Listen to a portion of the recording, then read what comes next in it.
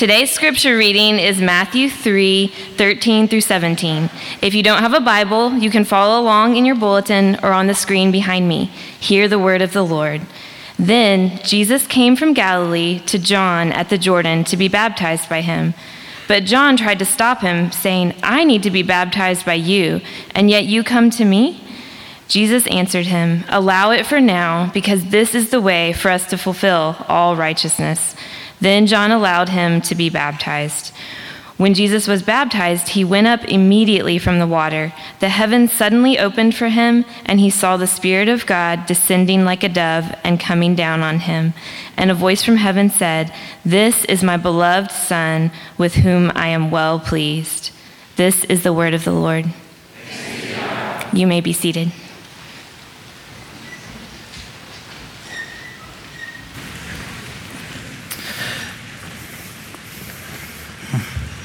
Well, peace be with you. Let's pray.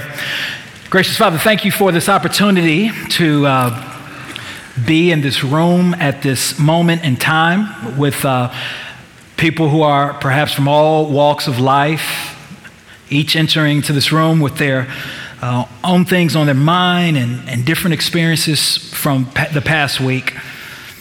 Regardless of where we come from or how we feel or what this morning has been like, the truth is that you are good, that you are faithful, that your grace can be experienced by those who've placed their faith in you in very specific, concrete ways, and even by those who can't yet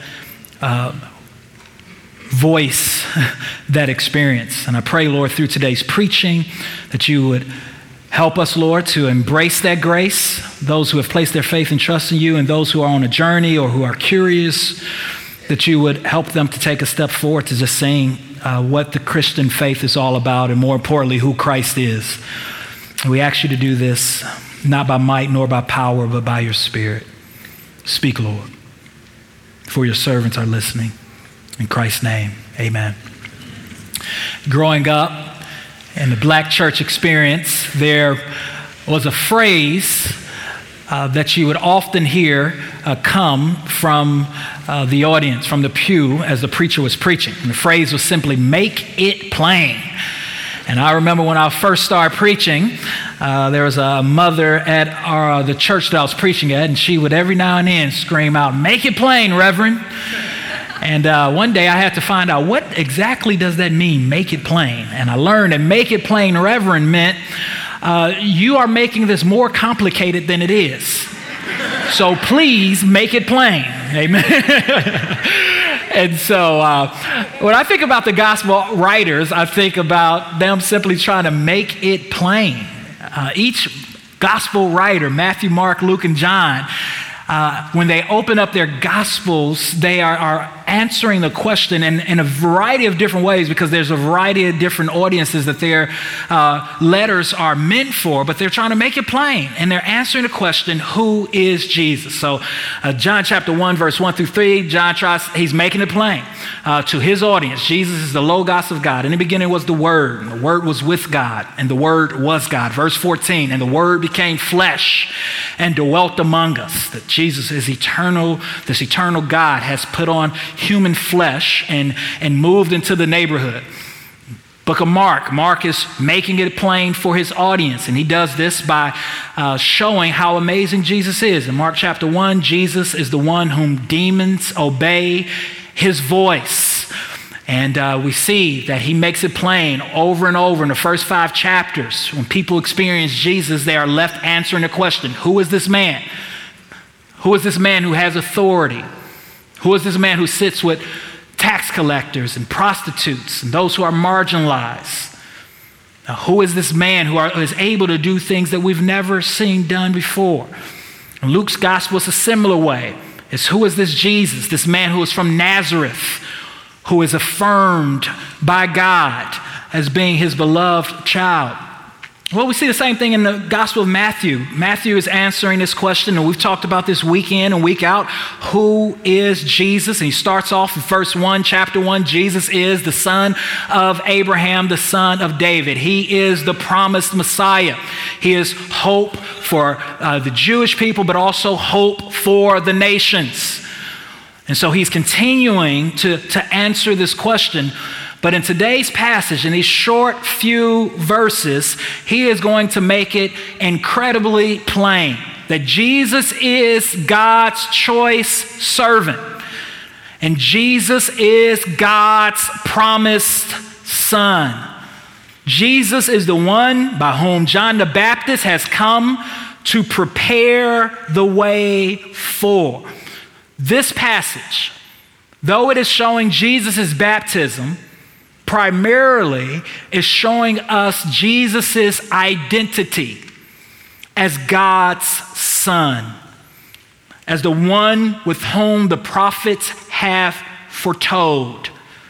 And he's going to show us this. And in showing us this, he is going to remind us, those who have placed their faith and trust in Christ, that we find our identity in him.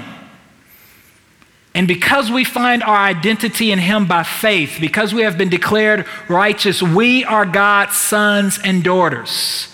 We are God's choice servants. And it radically impacts the way we live every single day. And the reason each of us need to remember that this morning and be confronted with those truths is that every morning when we wake up, we have a choice. Either we rest in our sonship and our identity in God through Christ Jesus, or we live as orphans, as those who do not have a home, do not have a place. We live searching for who we are and looking for affirmation that can only really be found and satisfied in Christ. It's interesting, in the next section in Matthew chapter 4, we're going to see that Jesus, after receiving this incredible affirmation from the Father, the Spirit is going to send him to the wilderness. And in the wilderness, we're going to look at next week how he is tested by Satan. And as he is tested, it's really a question of identity. In verse 3 of chapter 4, it says, Satan comes to him and says, if you are the Son of God.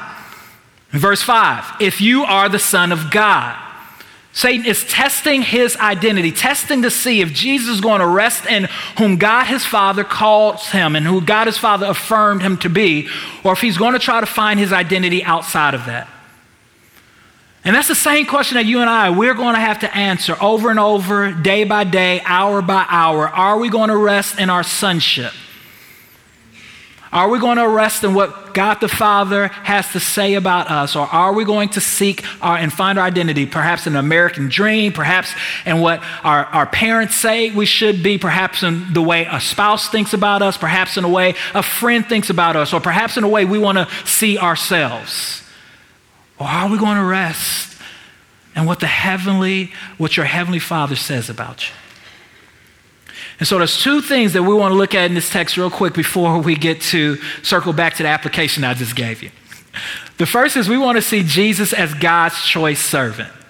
Jesus as God's choice servant. 13 through 15 is an incredible passage.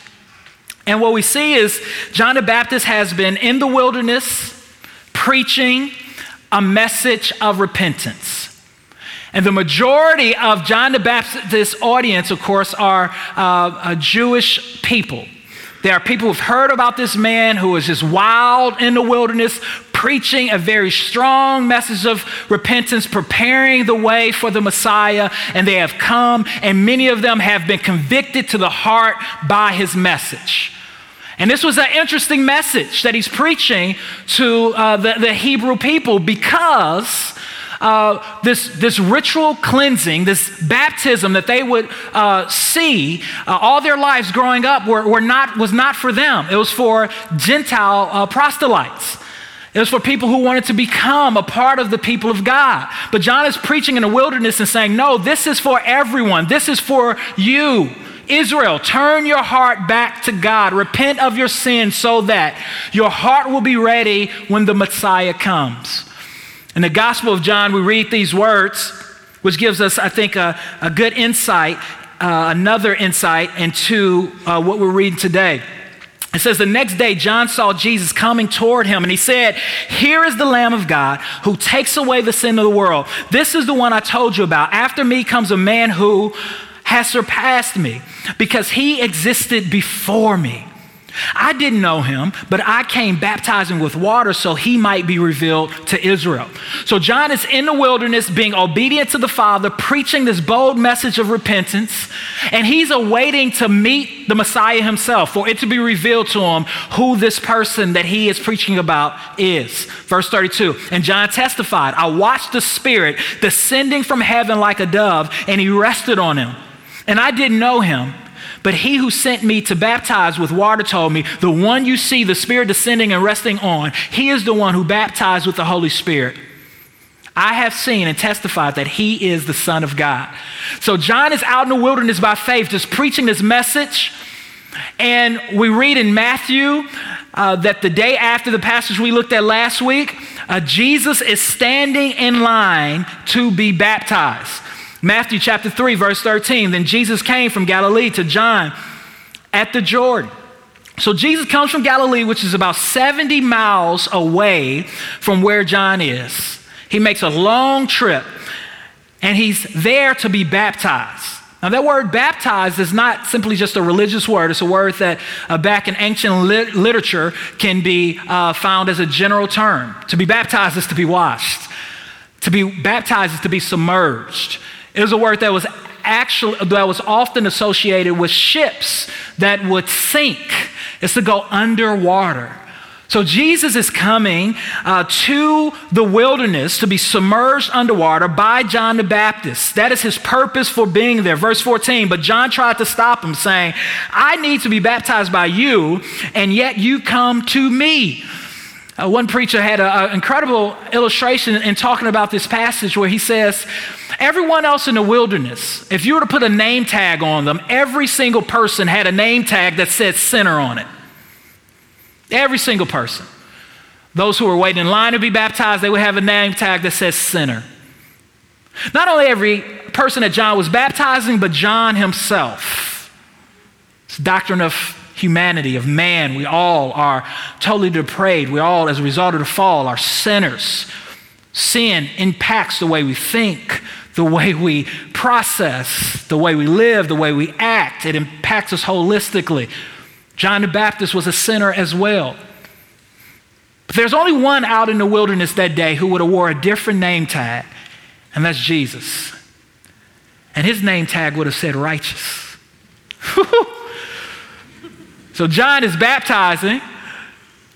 All of a sudden, he sees this revelation of Jesus in line, and Jesus says, "It's my turn to be baptized." And John's like, "Yo, hold on. If I'm saying this correctly, you are the one that I've waited for, and I'm not worthy enough to tie up your Jordans, right? Or sandals, whatever your translation says." He says, I'm not good enough to do that. You should be baptizing me. See, John understands what's happening, and he's humbled by the request. John the Baptist baptizing Jesus is like me pulling Steph Curry aside and trying to teach him how to do a jump shot. Or me talking to Beyonce about how to throw a concert. John the Baptist baptizing Jesus is like me traveling to see Wendell Berry and giving him advice on how to write nonfiction. It's weird. Friedrich Brunner says this, and he rightfully says it when he writes, "It's as if one were to announce the coming of a great preacher at a series of evangelistic meetings, and one night the preacher arrives, not at the platform, but at the altar, not at the podium, but at the penitent's bench, not to preach, but to kneel."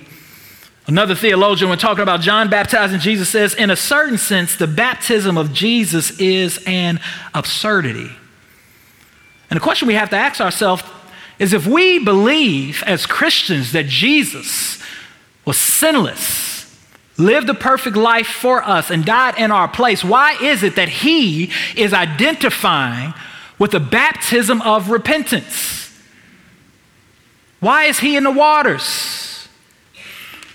Well, I think that Jesus' baptism is a foreshadowing of what Jesus would one day do on the cross. In Isaiah chapter 53, verse 10 through 12, we read these words, a prophetic word centuries before that Isaiah saw about the coming Messiah, yet the Lord was pleased to crush him severely. When you make him a guilt offering, he will see his seed. He will prolong his days. And by his hand, the Lord's pleasure will be accomplished. After his anguish, he will see light and be satisfied. By his knowledge, my righteous servant will justify many, and he will carry their iniquities. Therefore, I will give him the many as a portion, and he will receive the mighty as spoil, because he willingly submitted to death and was counted among the rebels, yet he bore the sin of many and interceded for the rebels. The Gospels teach us that Jesus became our substitute, that on the cross he died for our place. He who knew no sin became sin so that we might become the righteousness of God. But the baptism of Jesus, it foreshadows this substitution. It's as if Jesus going into these baptismal waters was symbolic, as every other person who went into it as a sinner, went to it as one who was living according to their old way. And they went into those waters and they came up to represent a new beginning or a cleansing. But we can just see this image of, perhaps symbolically speaking, more metaphorically speaking, imagine those sins and people's filth and their dirt remaining in that baptism. And Jesus walking into those water. And instead of his baptism being one of repentance, he, as he is submerged, is taking upon the sins of all who came before him. And one day he will exit that baptism pool. He will live the perfect life for us as God's son, and he will die on the cross bearing those sins and bury them in a grave forevermore. Jesus is in those waters to say, yo, I see you. I came for you. I identify with you. I felt the Jordan. I've felt those waters. I've stood where you've stood. I've been tempted in every way that you have, but without sin. And I emerge victorious for you. I am God's choice servant who will one day take upon the sins of the world, and not just the sins of the world, but your sin in thought and action and deed upon myself for you. Not only is Jesus God's choice servant who will submit himself to baptism, though he is fully righteous, he does it to fulfill all righteousness. Jonathan Pennington says righteousness in Matthew refers to whole person behavior that accords with God's will, nature, and coming kingdom. In submitting to John's baptism, Jesus is showing himself to be the good and obedient son who himself does God's will perfectly. Jesus responds to John, and we see in Matthew 3:15, John answers him, allow it for now, because this is a way, Jesus answered him, because this is the way for us to fulfill all righteousness, not just me, us collectively. I'm doing this to identify with you all. Then John allowed him to be baptized. Wise man. The second movement we see in this text is that Jesus is God's promised son. Look at verse 16. When Jesus was baptized, he went up immediately from the water. The heavens suddenly opened for him, and he saw the Spirit of God descending like a dove and coming down on him.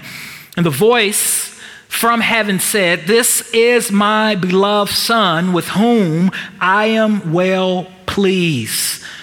So we see in this text that Three things is going to happen at Jesus' baptism, three phenomenal, amazing things.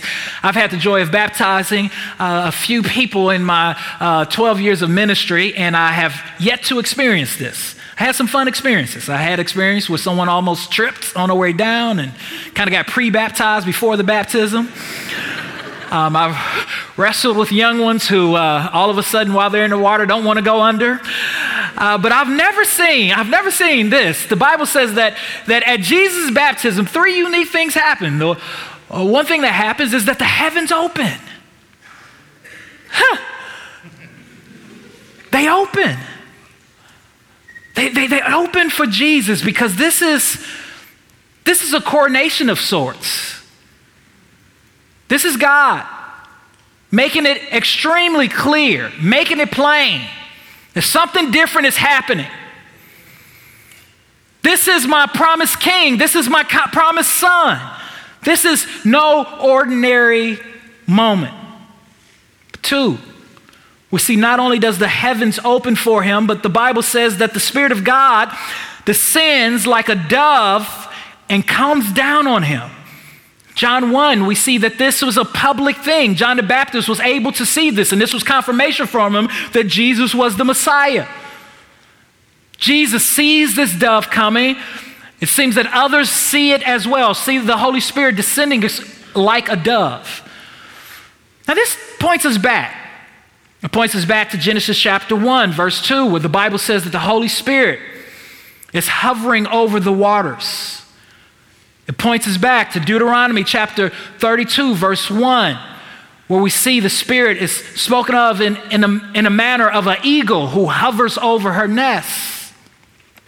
Now, Jesus is fully God and has always been, has never set that aside. The fullness of the Godhead has always existed in him. It's 3 plus 1. We see the Trinity at effect here. We see the Father affirming the Son. We see the Holy Spirit present. We see Jesus physically present as on earth in flesh.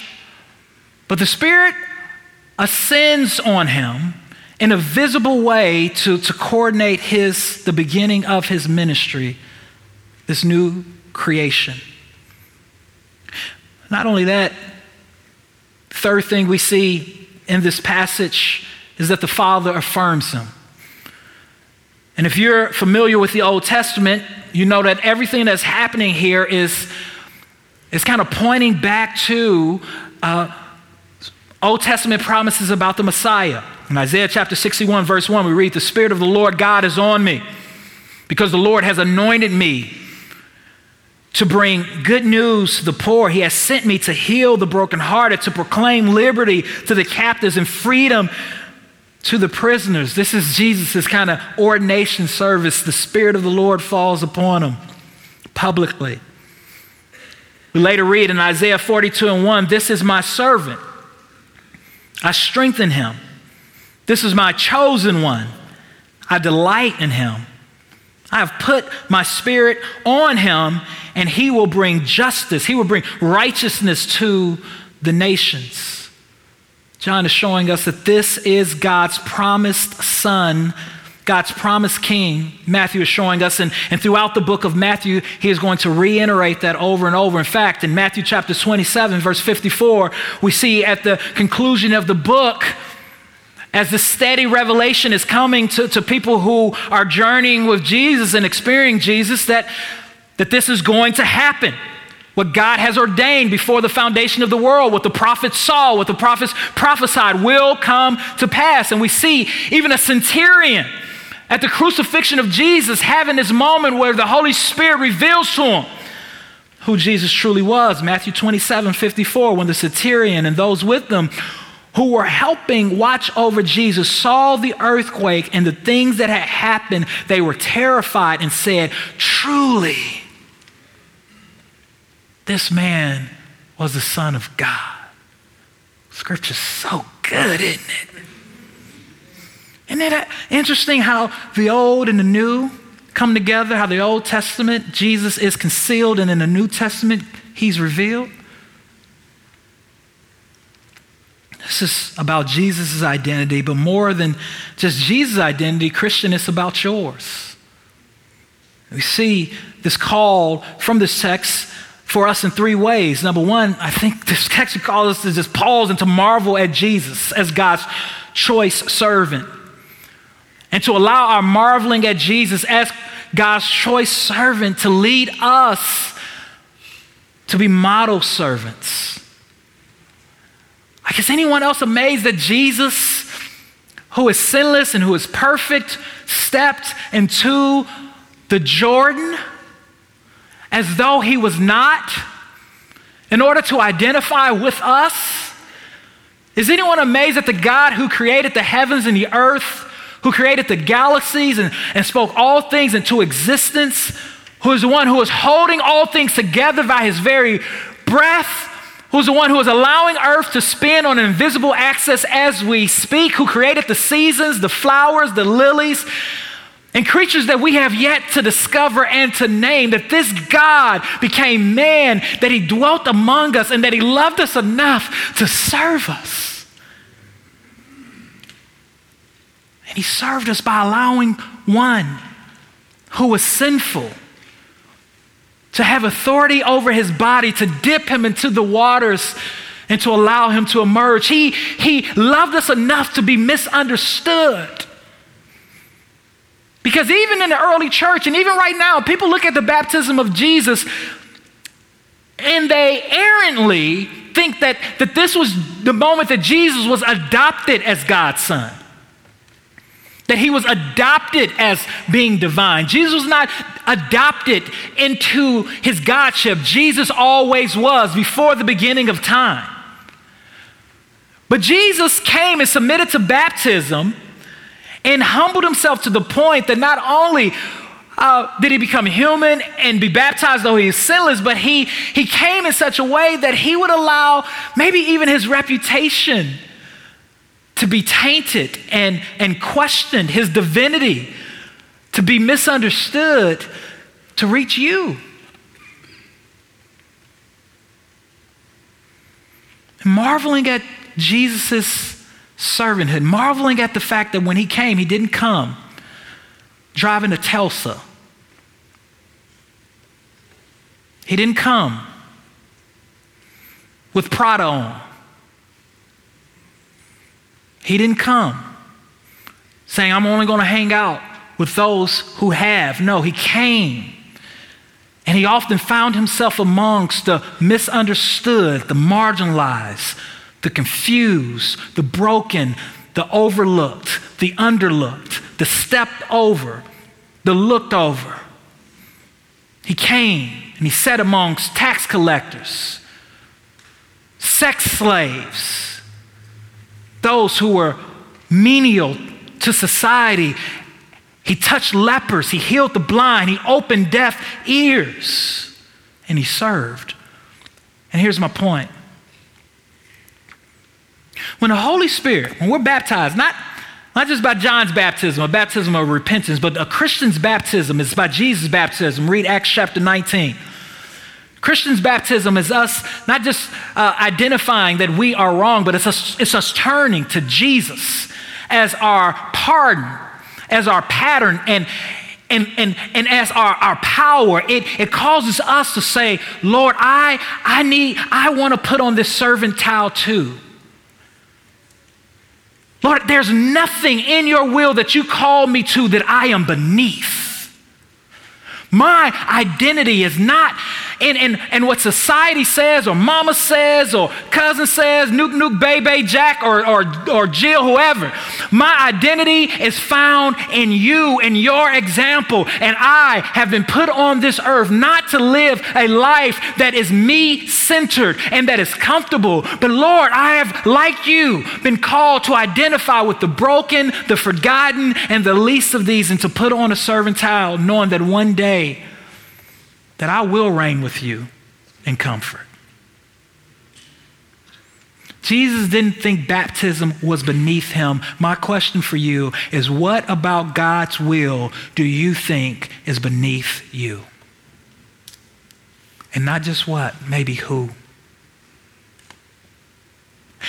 And I believe that as humans, we experience God's joy and we become more alive when we see and set Jesus as our model as opposed to the American dream or our favorite Instagram personality.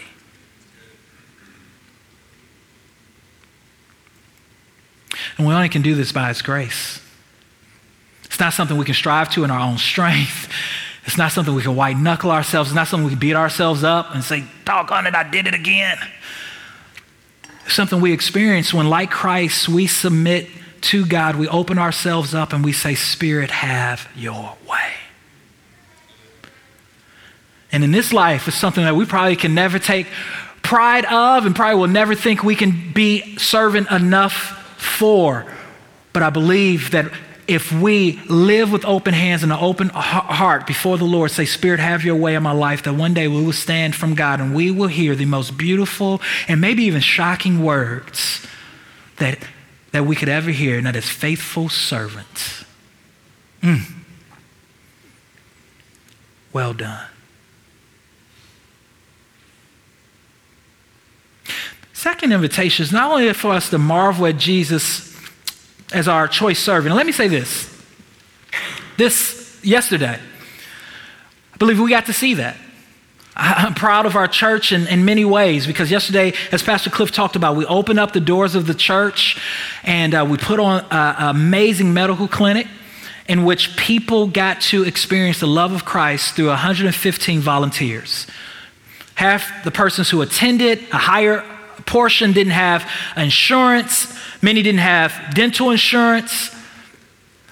We saw a high percentage of people who attended from our Hispanic community and our Latin American brothers and sisters in Christ who are here, as well as those who speak Spanish, came and volunteered and were able to interpret. We were able to feed everyone with a warm meal. We saw people from Brazil, Morocco, Bolivia, Mongolia, Mexico, and Central America, all here, and probably more. And each person got to be paired with a volunteer, with a member who walked with them throughout the day and whose goal was just to show the love of Christ. And if they had an opportunity to explicitly share the love of Jesus. Y'all, we have folk from Oldham County as well as Shelby Park. And so one of the ways in which we know that the Holy Spirit has taken grip of our heart and that our eyes are on Jesus and becoming less on us is that we move closer to people to serve and not to be served. And I want to encourage you not to miss opportunities to serve. And maybe that's coming to the medical clinic. Maybe that's next time going out to flyer the community, which we really need better participation in. Maybe that's serving in our children's ministry. Maybe that's hosting a community group. Maybe it's staying after a community group to help clean up. Whatever that way that the Lord has called you to serve in the church, serve. But even more importantly, I believe at home, to your children, to your roommates, at school, to those who are around you, to lift up your eyes to the Lord, to allow Jesus to empower you and to say, Jesus, help me to be like you, to not think that there are things that are beneath me, but to step into those waters by faith, believing that God can use them to soften other people's heart. Second, we want to marvel at Jesus as God's promised son and embrace our own sonship. I mean, this is God affirming Jesus as his son, and he's going to do this later on the Mount of Transfiguration so that there's no mistake about it, and that Jesus is from God the Father. He is his promised son, and we want to marvel at that God affirms him as his beloved son, but we don't want to stop there. We want to marvel at the fact that God affirms you and me as his beloved sons and daughters every single day, every single morning, if we have placed our faith and trust in Christ, that we have been adopted into his family, that we are no longer orphans, but we are sons and daughters. We have full access to the Father just as Jesus does because of his righteousness and what he has done for us. And sometimes we don't feel like it. We don't feel like it because we do silly things. Sinful, silly, stupid things. We say stupid things. We get grouchy. We complain. We mistreat. We make it about us. And the scandal of the gospel is that in those moments, God looks at us as if we were perfect because of Jesus Christ, and He invites us to trust Him and to come to Him to see that Jesus is better. And that life is better when we embrace Him and His attitude by grace. So my question for you today is, are you embracing your sonship, your place in God's family?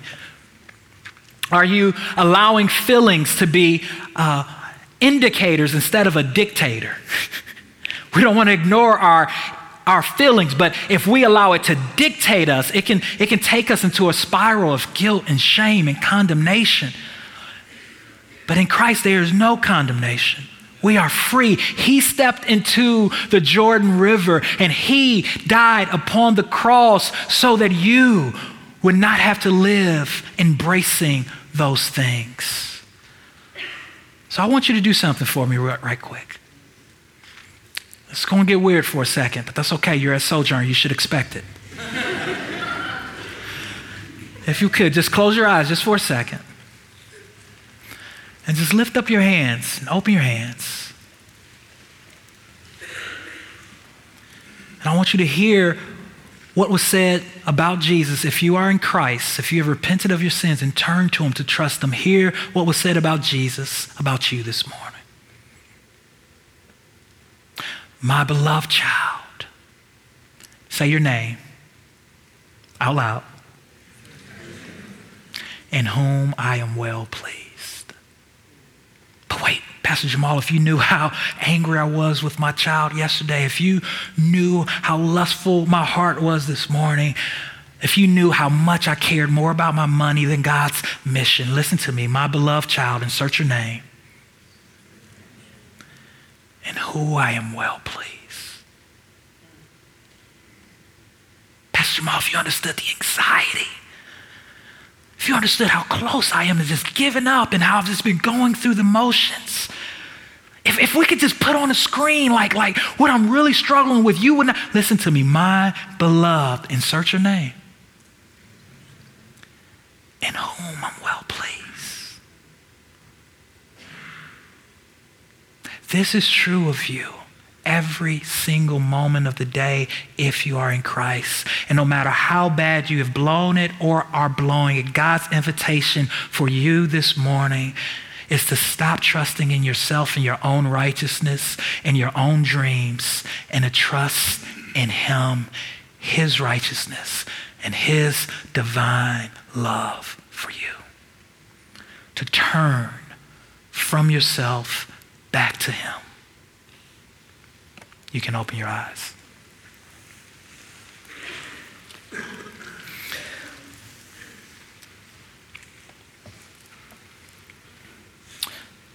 Last thing I want to encourage you as I hurry to a close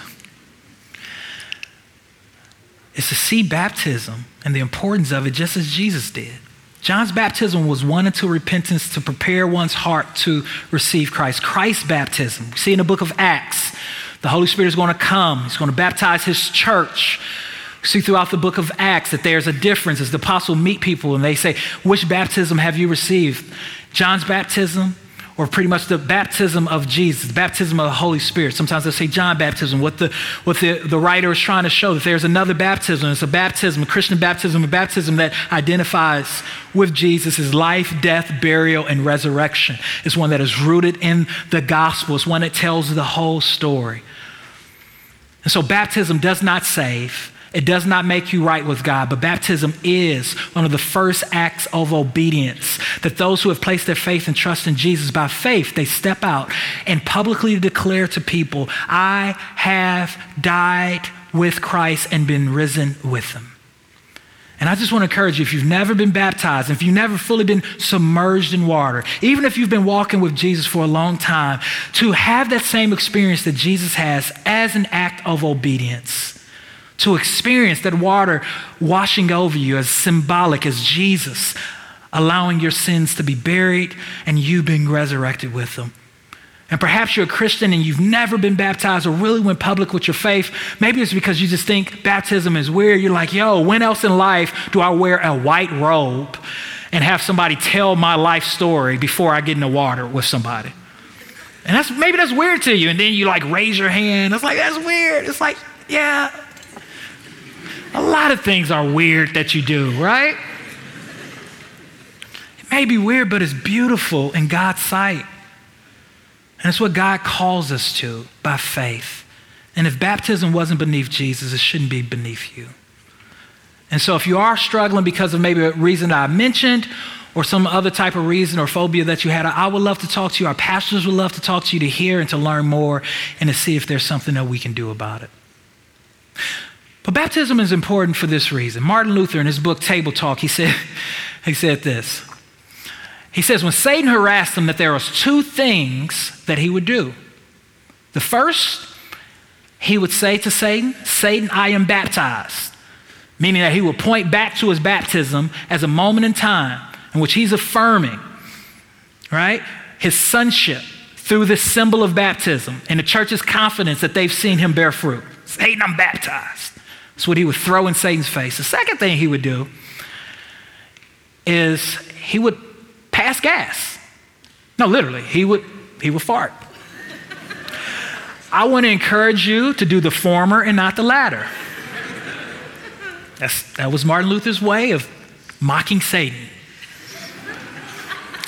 Now, if you're married or have a roommate and that's your way of mocking Satan, I'm sure you will be receiving care from a pastor or community group leader because those around you will not be happy. But baptism is an important symbol because it's something that we can point back to, especially if we do it at a gospel-centered church and we sit down and tell our story and people can look and affirm it. And we can say, I may not feel like a saint. I may not feel like a son or a daughter. I may not feel like I've been justified. I may not feel like I belong to the Lord. I may not feel loved, but I am. But there's also something else that the Lord has left with us that reminds us of those truths. And every Sunday as a church, we do it together by taking a meal called communion. On the night when Jesus was betrayed, he gave us a way to remember what he's done for us by us having this meal. He took bread, he broke it. He said, this is my body broken for you. He took a cup, and he says, this cup is the new covenant of my blood shed for you. He left us with an ordinance that's a lot better than Martin Luther's second one. He took bread, blessed it. He drank wine, and he said, this wine is my body and my blood for you. Here at Sojourn, we take a piece of bread, we dip it in wine or juice. The wine is marked by twine, whatever your conscience permits. If you are not a Christian, rather than take communion, we ask you to just ponder what you have heard.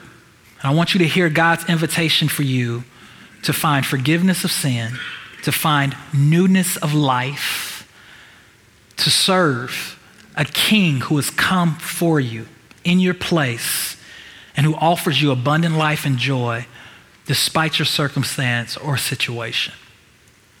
And if you're a Christian, I want you to examine your own heart this morning as you take communion, to remember what Christ has done in the past, but also to remember that whatever you're going through, that one day you will be in his presence.